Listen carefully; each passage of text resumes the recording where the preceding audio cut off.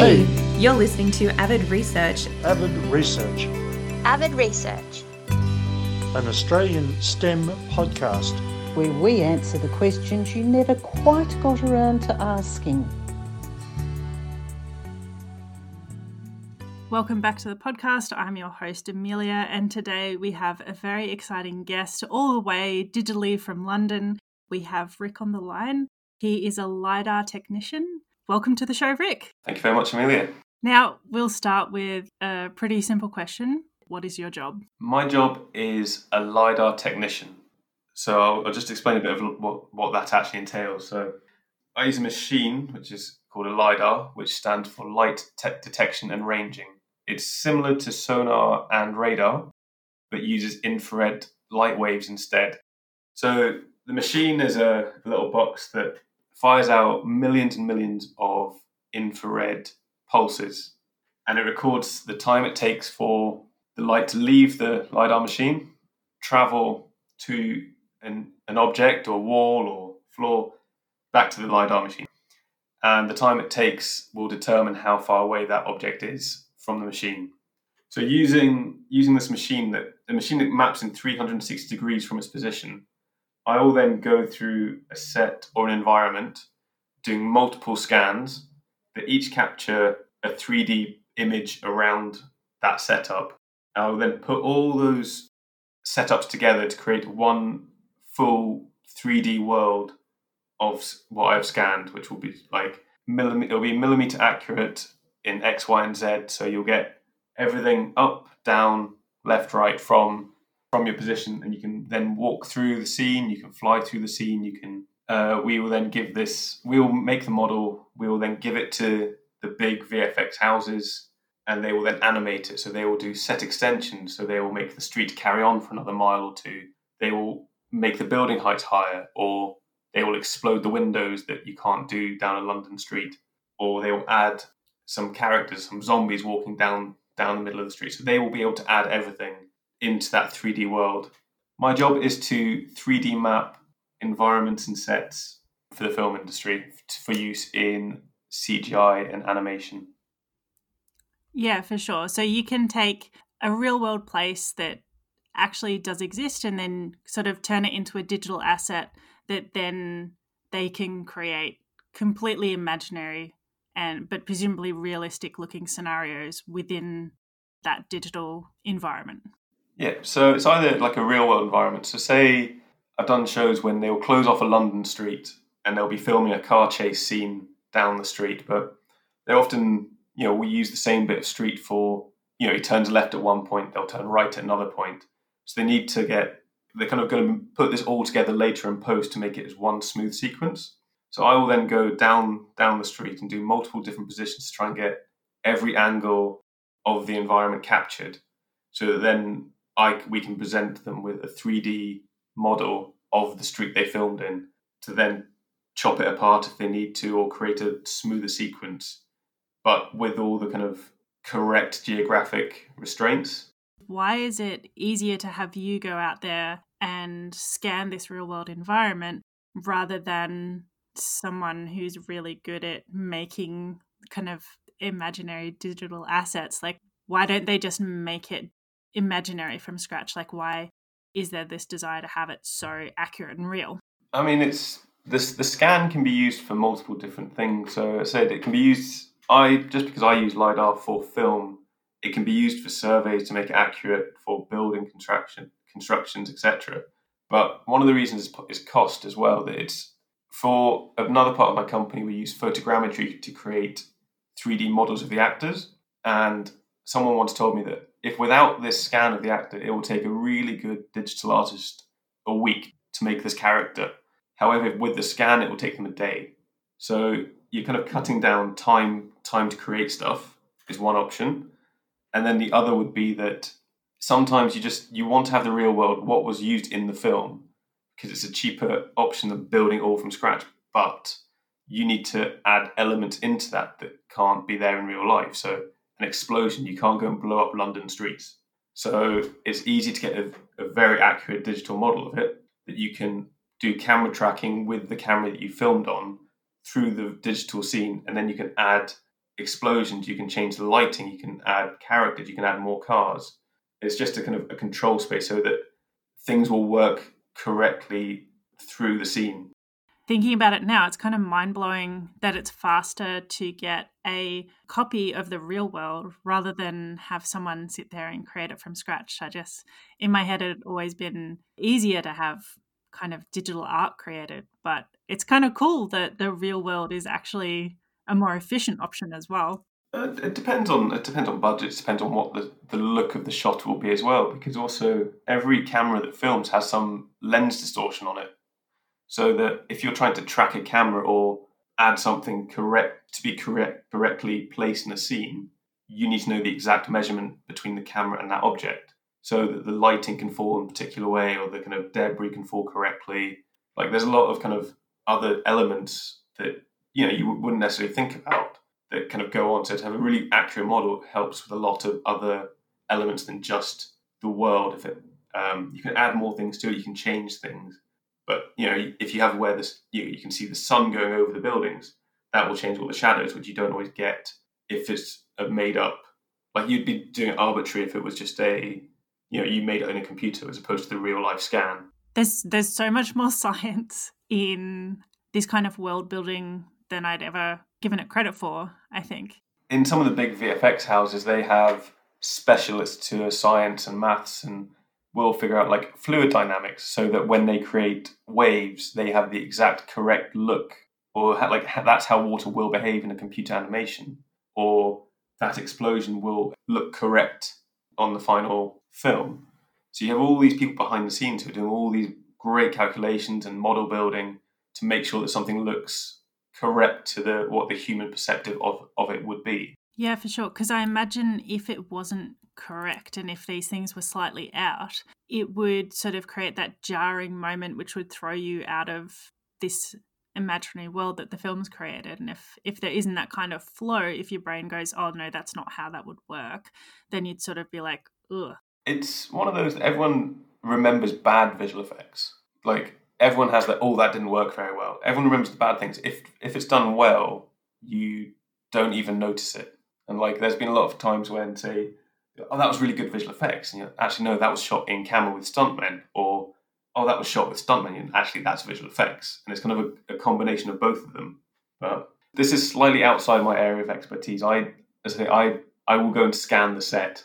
We capture what is on set in millimeter accuracy for use down the pipeline. So we're a very small part of the VFX pipeline. Things are quicker in VFX houses, like having LiDAR as a base they can build their scene through or track the cameras through. It's just another element that they can use to perfect their end product. So it keeps me employed as well, and I find it a little bit more fun than normal surveying. Yeah, because I imagine every job would be different, right? Every job is different. You've got to kind of juggle all the needs of each department to be able to capture the data in the best quality you can while working around all the other moving parts that go onto a film set. You rarely get the set to yourself to take your time. You normally have to, hurry, know what you can, you need to know the capabilities of your equipment and the best, most efficient way of getting the best data you can from that. What does an average day at work look like for you, if there is such a thing as an average day? What do you do? Is it kind of a 9-to-5 job, or? No, the hours are a little bit crazy. If you're in a studio, the call time might be 8 a.m. and you might carry on till 6 p.m. and you don't always know what's going to happen that day. There might be some vehicles that need to be scanned, or a set that needs to be scanned, or some props or something. So you're waiting to be told, and it's always a last minute kind of change. So everything's quite fluid on film sets. So it's what you had planned might suddenly change the morning you get there. So you have to kind of work around that. And then there's every chance that because of a change, they'll turn to you and say, you need to work after wrap today. So your days can be a normal 10 hours, or it can be up to 16 hours, depending on how the film has organised itself and how things have worked throughout that day. Like availability of sets before actors or crowds or the pyrotechnics get put in. Like there's kind of finite times, which may be 2 hours before call or 2 hours after wrap, your only times you can do it. So the days normally, they change quite a lot, and there's no kind of average day, apart from you turn up ready to go and try or just complete the job as you can, and always be ready to kind of be flexible and change your approach to things or your plan of attack, essentially. Got to think a lot on your feet. How big is this equipment that you're working with? In my head, it's sort of a bit like a retro camera box that you're putting on a tripod, but I don't know if that's like a realistic idea that I've got. It's one of the technologies that's actually changed quite a lot even since I started using it. So I found out about LiDAR and started kind of playing with it back in like 2009. And that was when you had like a big kind of 1.5 Peli case length, a big kind of box camera in it. That's massive. Yeah, it used to be. So it used to be, scanners could be like, say, 20 kilograms. You then had to move between setups, and it used to take 45 minutes to scan something. And now they are the size of a like small suitcase. They weigh 2-3 kilograms, and you can do a scan in under a minute, the same resolution that used to take 45 minutes. Technology has sped up, so things are getting smaller. They're more mobile, essentially. The cameras are changing anyway because there's a lot more cameras that can get put onto aircraft or drones. I've seen they do LiDAR through drones, so they just fly above an area, capture it. The drone can carry it. It's up to like 8 kilograms. Technology's helped us making things smaller and quicker. You have your camera, which is essentially your terrestrial LiDAR, which is what I use, is a small box. It has a rotating mirror in the center of it, and it rotates around 360 degrees, capturing everything it can see from that position. And that sits on top of a tripod. And then you control it through an iPad now. So that collects all your raw data, and you have to go back to a laptop and kind of process it after that. The equipment is smaller, it's more manageable now. It used to be quite a big trek moving it anywhere.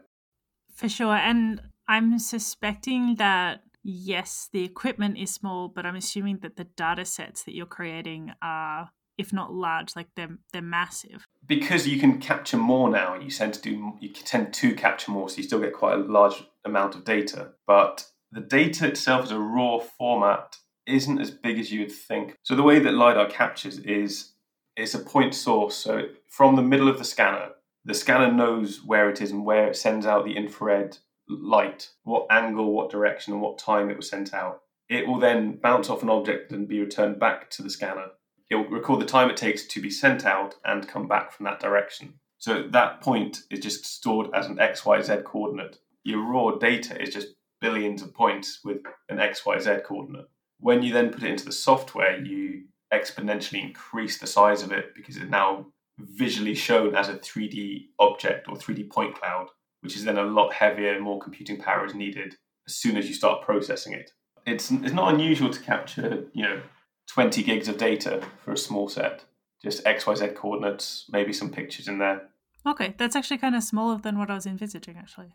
So yeah, it's smaller as raw data than people think, but then it says as soon as you put it into your 3D viewer or your way of combining all your data together, it becomes a very large file. Is there anything else you'd like to add about your job sort of like day to day? I don't think there's much more to add. Like I say, it's quite difficult to kind of explain. You turn up and you need to rush around a film set, run in between setups on the camera takes occasionally, go and scan a car when it's not being used. It's the flexibility of not knowing exactly what you're going to be doing each day. And that's one of the exciting parts of it, that every day is different. There's a famous kind of quote in the film industry, which is hurry up and wait. So everything needs to be done really quickly when you're doing something. But there's a lot of time that you're waiting to start something or you're waiting for something to be free. So you always need to be ready to move for like the whole 10, 12 hours, however long you're on set for. And that in itself is a skill, like having this mental checklist of all the things that you need to be doing throughout a day and not being able to plan that, but still be able to get all those things done. Yeah, I mean, it depends on the film you're on and how organised every other department is. So say you're a cog in a much larger machine, and so you kind of need all the kind of cogs to be working together to make it efficient, which there's so many things that change on film sets, and there's so many things that suddenly come up, or something's not going to happen, or an actor doesn't want to do something, or all these kind of things that suddenly change your day. So it's being flexible and just getting ready to be prepared to do anything and everything. Sounds kind of fantastic. It's not bad. It's not bad. You're not going to complain. No, it's not, really not. Is this done all in London, or Like it sort of sounds like something you'd need to move around a bit for. No, so the company I work for, we're based in London, Atlanta, Georgia in America, and Vancouver up in Canada, but we're a worldwide company. Depending where films need to go, we will go. It depends if some films just want a couple of VFX shots, like they're not filming there, but they just want they want to have some photos and some buildings and stuff in a foreign city. They will send just the VFX team out there to capture it.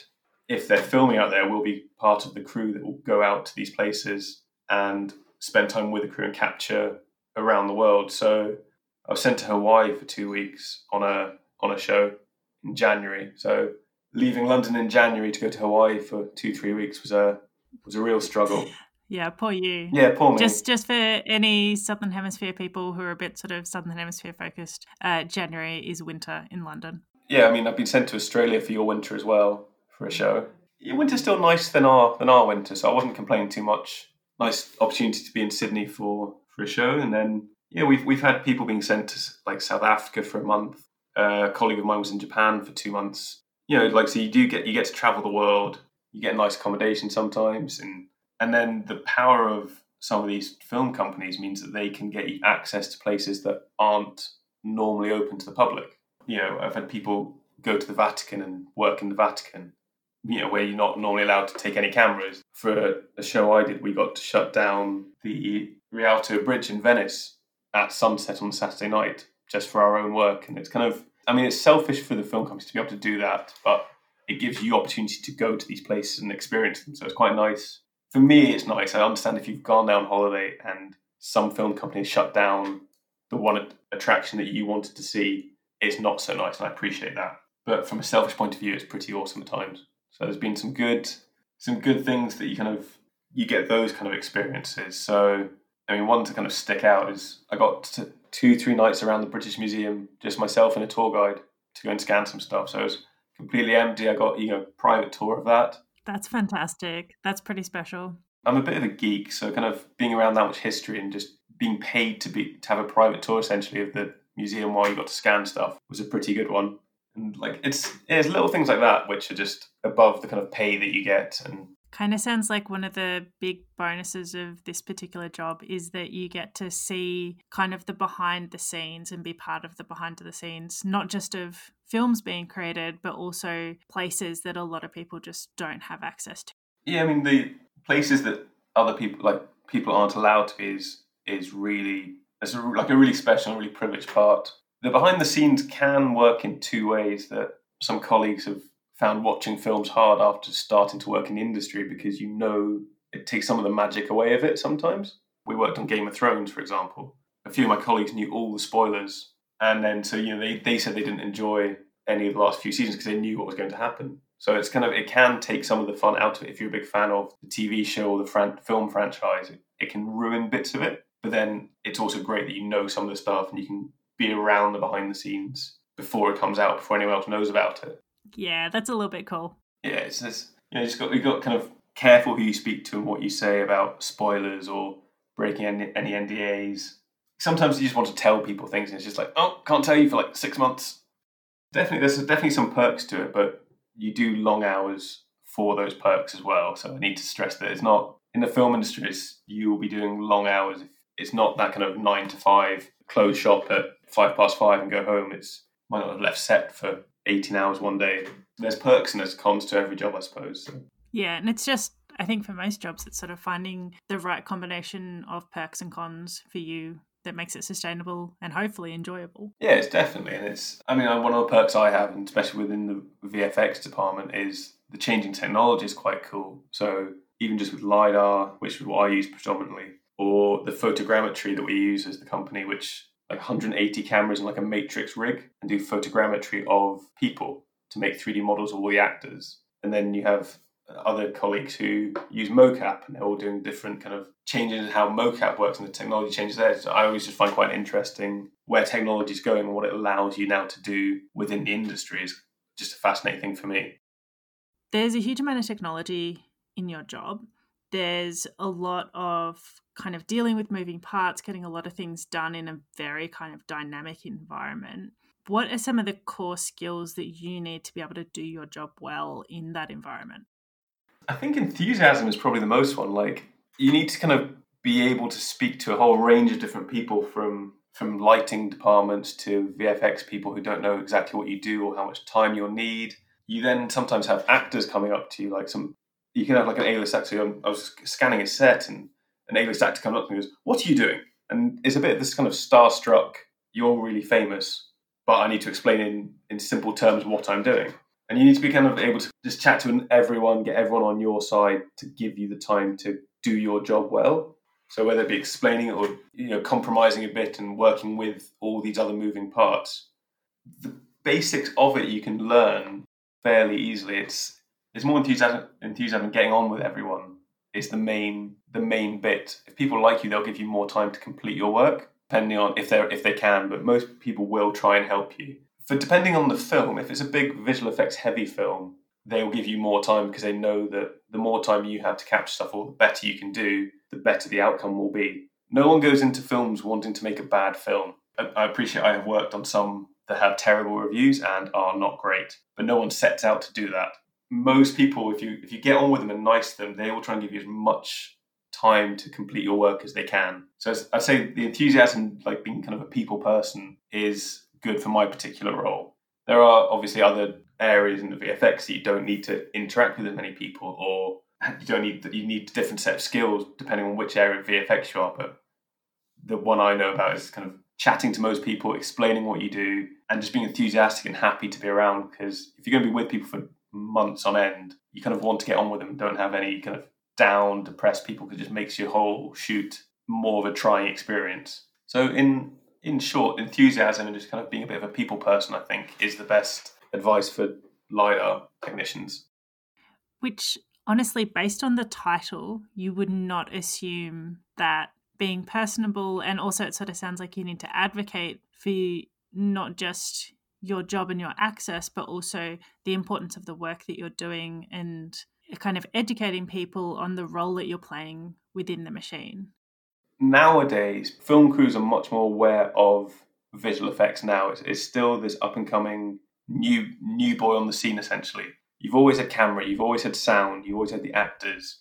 But VFX is kind of a new beast, and because it's still evolving, technology is still changing, not everyone is sure of what each thing does or how it works. People are getting much better at knowing and understanding, which is really good because it means that they will plan time for you to come in, or they will do what they can to help you.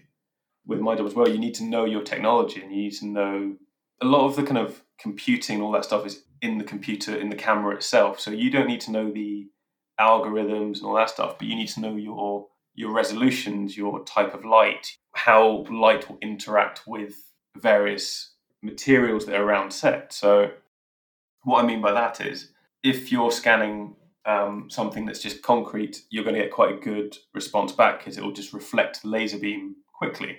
However, if you're scanning a black shiny car, due to the nature of the car and the color black, the black will absorb like most of the light that you fire at it, and because it's shiny, it will reflect the other half. So you will not get a good return signal. So you will have no data in that area. And it's knowing how your machine will interact with different materials and the different resolutions you need to be able to accurately map details or special bits of a set or environment, and then how long that will take. And within that, you then need to know how many setups you need to do to be able to capture the set fully at the desired resolution. As I say, I think that kind of thing comes with more experience and more. Everyone makes the mistakes the first time they scan something and they get very little data back because they didn't realize that it was marble, which is porous and will bounce a laser beam around. But it's one of those things you start developing with more experience. And so by the time you're probably on your own on a film set, normally you'll have that knowledge and you'll just be able to concentrate on how many setups I need to do to be able to capture the whole 3D environment of the set, how long that will take due to the settings that I need to apply on the machine. It's similar to like camera. So you have all the settings that you can change. You can change your aperture. Photographic camera, you have your aperture, your shutter speed, your ISO. We don't have that on the LiDAR machine. We have the kind of resolution, which is point spacing. the distance between 2 points 10 meters away from the scanner. And each of these things take a longer time. So it's kind of weighing up the different options you have to best capture the set you need to in the time you have. So that will all come with experience. So then if you have the experience and you're then the people person and can kind of talk and explain what you need and why, that's probably the key point on set, I would think. Fantastic. And adding to that is also the ability to stick to your NDAs, which are non-disclosure agreements. They're basically a document you sign promising that you won't, I guess, share any spoilers. I mean, on set, everyone has signed the same NDA. So on set, you can explain, I need that because that's key, or this is going to happen. The NDA is essentially that as soon as you come out of the studio, you cannot discuss the film you're working on or the show you're working on. You can't say who's in it. You can't say what's going to happen. You can't tell any storylines or plot. It's all very secretive because we're living in a day that spoilers are so ready on the internet, and it kind of takes away the pleasure of viewing something for the first time, that you're going to sit down, you're going to experience this without knowing what happens at the end of it. So it's just a way of trying to keep that process as quiet as possible for as long as possible as well. If there's big shocks, you don't want everyone to know there's a shock in your film 6 months before they can see the film, because it takes away the fun of it. So yeah, it's essentially we can't discuss ongoing projects as soon as we leave the studio. Which I feel like would be its own challenge, especially if you've seen something really, really cool and you're like, I just want to share this.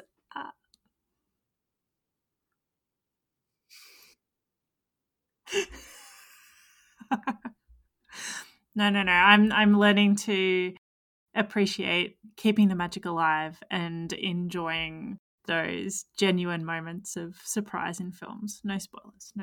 It's more fun that way if you don't know. And I know that people don't often want things spoiled for them. They kind of want to find it in their own time if they really care about something. So it's intellectual property at that point as well. So I mean, so the NDA just goes with the territory. If you work in film, you'll sign NDAs, and they're very strict, and it's not worth screwing around with them or risking never having a job again because of something you told one person. And I love the idea that even though there's so many people working on these projects and it'd be so easy for there to be leaks and mistakes, that for some of these really big projects, we're still managing to keep those secrets. And in a day where you can share information so quickly, it's kind of heartening to know that all these people are working together to keep this secret, just so that people a couple of months or a year or two down the track can sit in a cinema and go, It's also a bit of self-preservation, because if you're ever caught breaking NDAs, you're never going to work in the industry again. The industry is smaller than you think, because everyone knows other people in the industry. So if you have the reputation of not keeping to NDAs, you probably won't be employed. There's not other people who will want your job. They don't need to employ you.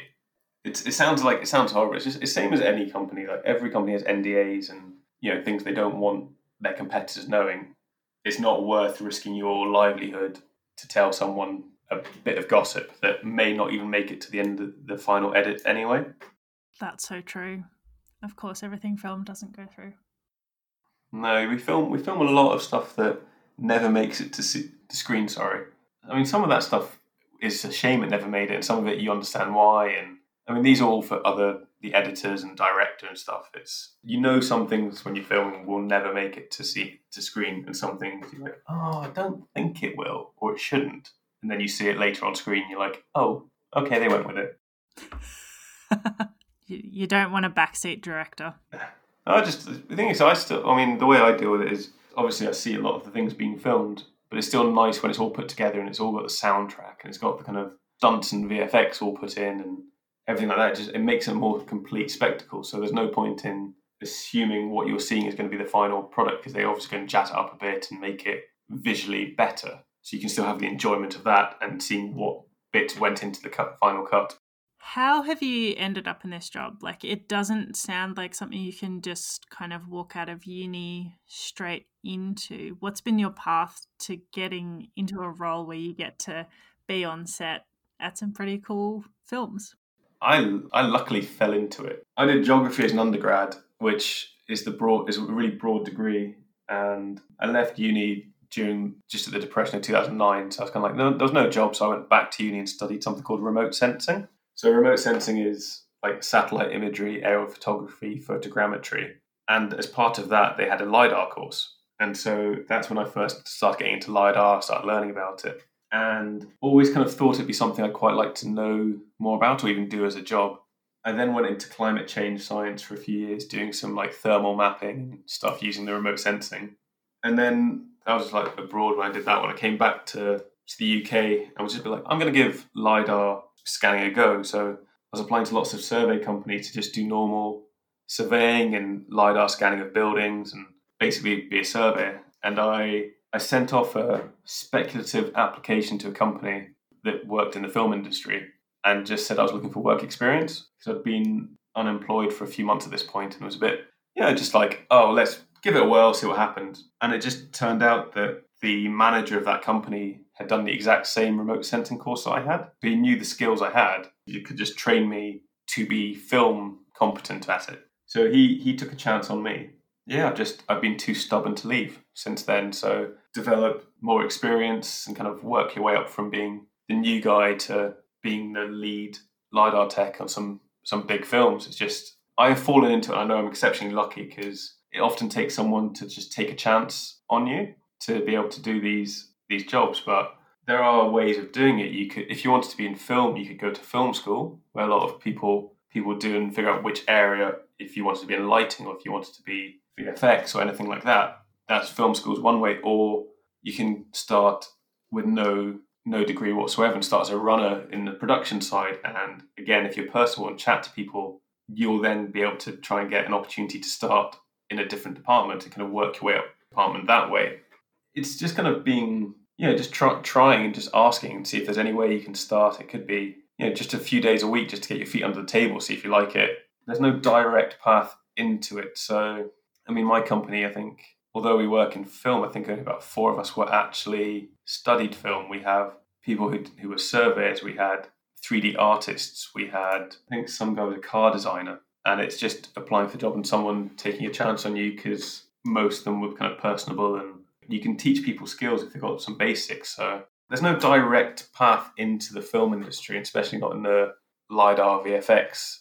I think you could approach some company. There's companies around the world that do LiDAR for visual effects. So you can always approach them for work experience or just applying to companies that do it or get onto this show in a different role and then speak to people and make contacts. It's networking as always.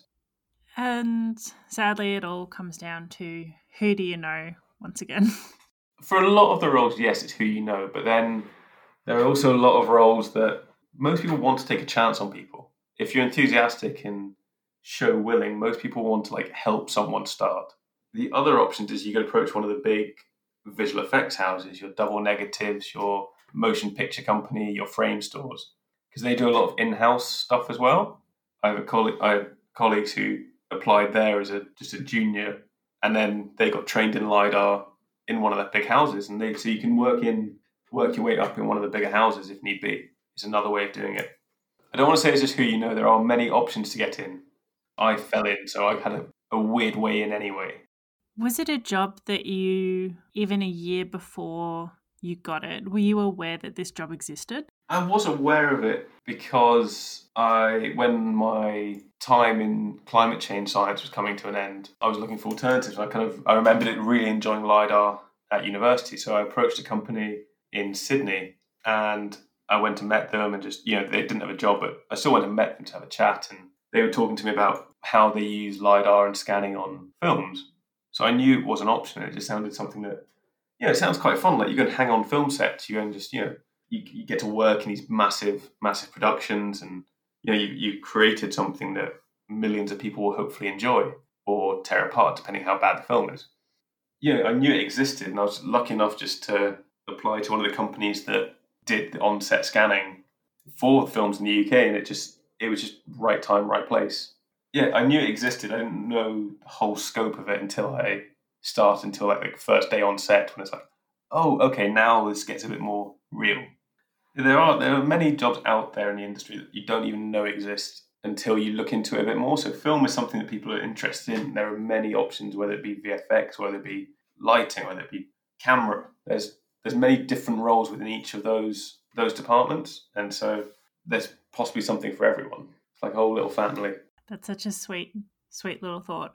What is, I mean, it sounds like there's a lot of cool things about your job. What is one of the things that helps you get up in the morning particularly after one of these like long 18-hour shifts, that gets you excited about still going into work every day? I've always been someone who, I don't like routine in the sense that I don't want to go to an office every day, sit in the same cubicle and do my 9 to 5. I like the fact that every day is going to be a bit different because, like I say, I'm a bit of a geek. So like I love going to a set and seeing how these really phenomenal people in the construction part have just built a world from nothing essentially in a soundstage. So it's being almost like an immersive experience on these sets that you go to, and it's just phenomenal seeing what they've done with it. So I'm always intrigued with how something looks, how it's been made, how best to capture it. Like I quite like the kind of problem solving aspect of my job, which is how can I capture this set or environment in the best way that will give me the best data in the most efficient manner, and kind of working that part out as well. So I quite enjoy that, and each day is different.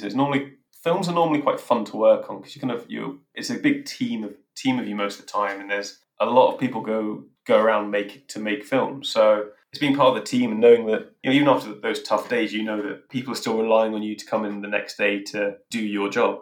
But I think the thing that gets me up is the kind of the excitement of the new, what each day will bring.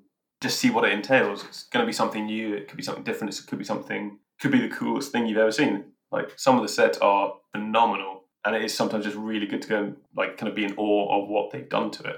I know there's a lot of secrecy and NDAs, etc. Have you got any cool stories or any cool things that have blown your mind that you can share? The most recent set that springs to mind for me is, as a company, we did a lot of scanning on 1917, the film that came out last year. It was done it's a Sam Mendes film. It's done in one shot through trenches of World War I and across no man's land, and it follows these two soldiers who've got a mission to get a message to the front line. Because it was done in a single shot, they essentially built most of the set, like the entire set. So we turned up one day to set and they'd built 600 meters worth of trench, then went out into this shell-pocked kind of landscape, which is like no man's land. But they built it so authentically that it was just this kind of like, the set was just phenomenal, and it's kind of like you dug in a trench in a muddy field that would have been similar to, they tried to obviously make it as authentic as World War I as they could, and it was one of those sets that kind of was phenomenal to see, and the sheer scale of it was mind-blowing. So that's probably the most recent one that springs to mind.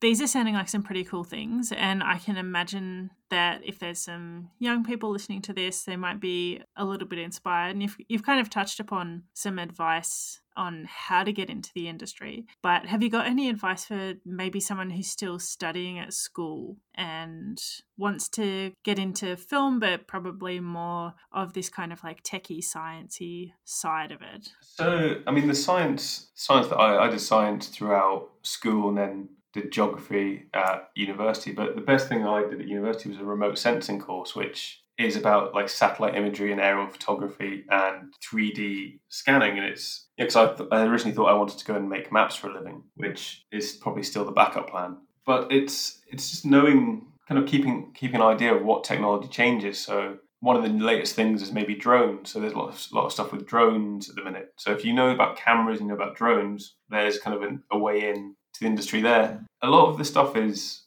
a lot of great software, which is all the algorithms and all that stuff. So you don't need to know the actual equations and formula. One of the best things, if you want to get into the VFX industry, could be to go and download some of the free softwares for modeling. If you want to be a 3D artist, you can go download all these kind of modeling softwares and play about with them, or like learn Photoshop if you want to do 2D stuff. And if you get those kind of skills up, it will probably help you figure out if you want to be more 3D or 2D based, or if you want to be more like I am, which is less creative, but it's more exact measuring, then you'll know kind of the path there and you'll know best way to get there from where you're starting from. But maybe just keep an eye on, the latest technologies, and because they will change and they will come in. The latest camera might change everything, or you now get LiDAR on drones, for example. So it's all those things will keep changing. But if someone's still at school studying, you need to have a knowledge of how your technology works. So physics may be a good example, just how, or for me, physics has been good because it can explain how light reacts with various materials. If you find a simple way of explaining yourself, that can often go a long way into helping people give you more time to do your job, essentially. But as I say, there's no right or wrong way to get into the industry. It's just knocking on doors, sending emails and enthusiasm. If you know where you want to be in the industry, you find a company that does that and ask them what will be the best way for you to get in there. And often they'll come in and train. Because I know there's a lot of people on film sets who left school, didn't go to university. There's a lot of people who have master's degrees. So there's within the film, people who make a film, there's all sorts of levels and all sorts of, there could be something for everyone. I mean, if you don't want to do the technology side of it, but you want to do construction, there's, they build a lot of these sets from scratch. There's a massive construction industry. Within that, you've got the kind of the riggers, you've got the painters, then you've got lighting specialists, and you've got there's a lot of different areas within a film. So it all depends on which area they'd want to start in. I appreciate that's probably not very helpful and quite vague. But it sounds like it's good to keep your mind a bit open, experiment a bit with some of the different options, or just be curious and sort of possibly be willing to go in right at the bottom and talk to different people and learn about the different roles while you're there, so you can actually get a solid idea of what that role is and then see if you can work your way up. I think that's a really good point. I know that if you start at the bottom and are willing to work your way up and put the time in and do some shows, a lot of people want instant gratification, which is not how it works. You might need to start at the bottom and be the lowest person for a show or two. But then if you've done that, then you'll step up each time. I know someone who started off at the lowest. He was like a runner for production, then became an assistant with the camera department, and he kind of jumped around 3 or 4 departments, and now he's one of the major VFX coordinators in America. But he's worked in 4 or 5 different departments, figured out how they all worked, and then found the one he enjoyed most, but he'd made so many contacts at that point that it's easier for him to step up. You may have to start at the bottom and work your way up like anything. But if it's what you want to do, you'll know pretty quickly. Yeah, it sounds like the kind of industry that could be a bit polarizing. So for someone who this kind of long hours and dynamic nature might not suit them, they'd find that out pretty fast, and then they can go work their 9 to 5 in an office somewhere else, knowing that this isn't the right path. Even in the VFX bit, maybe you're I don't like the dynamic changes on set, but I still want to be in the 3D world. There's then jobs at post-production when you can do your 9 to 5 in the office after the film is wrapped, and then you're going to create the models or use the LiDAR to camera track or do set extensions. So there is those potentials later down the line in a different role within the film journey. The on-set part is the bit that we're chopping and changing more than anything else. If you're not keen for the long hours where everything changes, set is not always going to be the best place for you. It doesn't mean it's all over. No, it doesn't mean you can still work in the film industry but not be on set. You could be processing, you can be behind the scenes a bit more. So there are options for a lot of people. Is there anything else before we wrap up? Is there anything else that you'd like to share? Anything we haven't touched on that you think could be a good note for our listeners? I'd just say if people want a career in film, there are many options out there. So it's depending on what they want to do. So just because you can't do one thing doesn't mean the options are closed to you. And finally, just to wrap up, is there anyone you would like to give a shout out to? Anyone you think is doing an awesome job at the moment that you'd like to give a virtual high five to? Because we're kind of in a time of COVID, would want to say well done to all the crews, because, especially over here in London, all productions shut down in mid-March, and they're all just starting now. And there's been 6 months of no work, and most people are contractors, and so I'm lucky that I work for a company, so I've had the opportunity to be furloughed, but a lot of these people are contractors and don't have that guarantee. So it's good that they're still there and they're all coming back to work now, and just everyone's hopefully going to be on the other side and very busy from now on. So everyone who's kind of struggled in the last few months in this industry, it's not been easy. And I think that especially bittersweet because, speaking as someone who has been relying a huge amount on movies and media, particularly visual media, to get through some of these challenging months, the TV, Netflix, etc. has been so key to providing windows into other worlds and sort of escapism. I don't think that should be understated, the value that's been provided by the whole industry to everyone around the world at the moment. Yeah, people have noticed a lot in COVID that how much they rely on new media coming out, and it's when you can't make it. There's going to be kind of a slower release of films now, and it won't be probably as many because there's just not been able to film them. So, which, it's a shame, and hopefully we'll get back up and running quickly. For sure. And as a consumer, I really hope you can continue to make these things that we can savor and help us through some of the more challenging times. Yeah, a bit of escapism is always good, eh? Especially now. Yes, indeed. Thank you so much for coming on. It's been an absolute pleasure. It's really cool to hear this window into a completely different kind of world. No worries. Thank you for having me. If you like this podcast, you're a little legend, and you should check out our website at avidresearch.com.au and sign up to our amazing email newsletter. No spam, only email updates and maybe some exclusive content sometime. Follow us on social media to ask us questions or just to dob in people for interviews.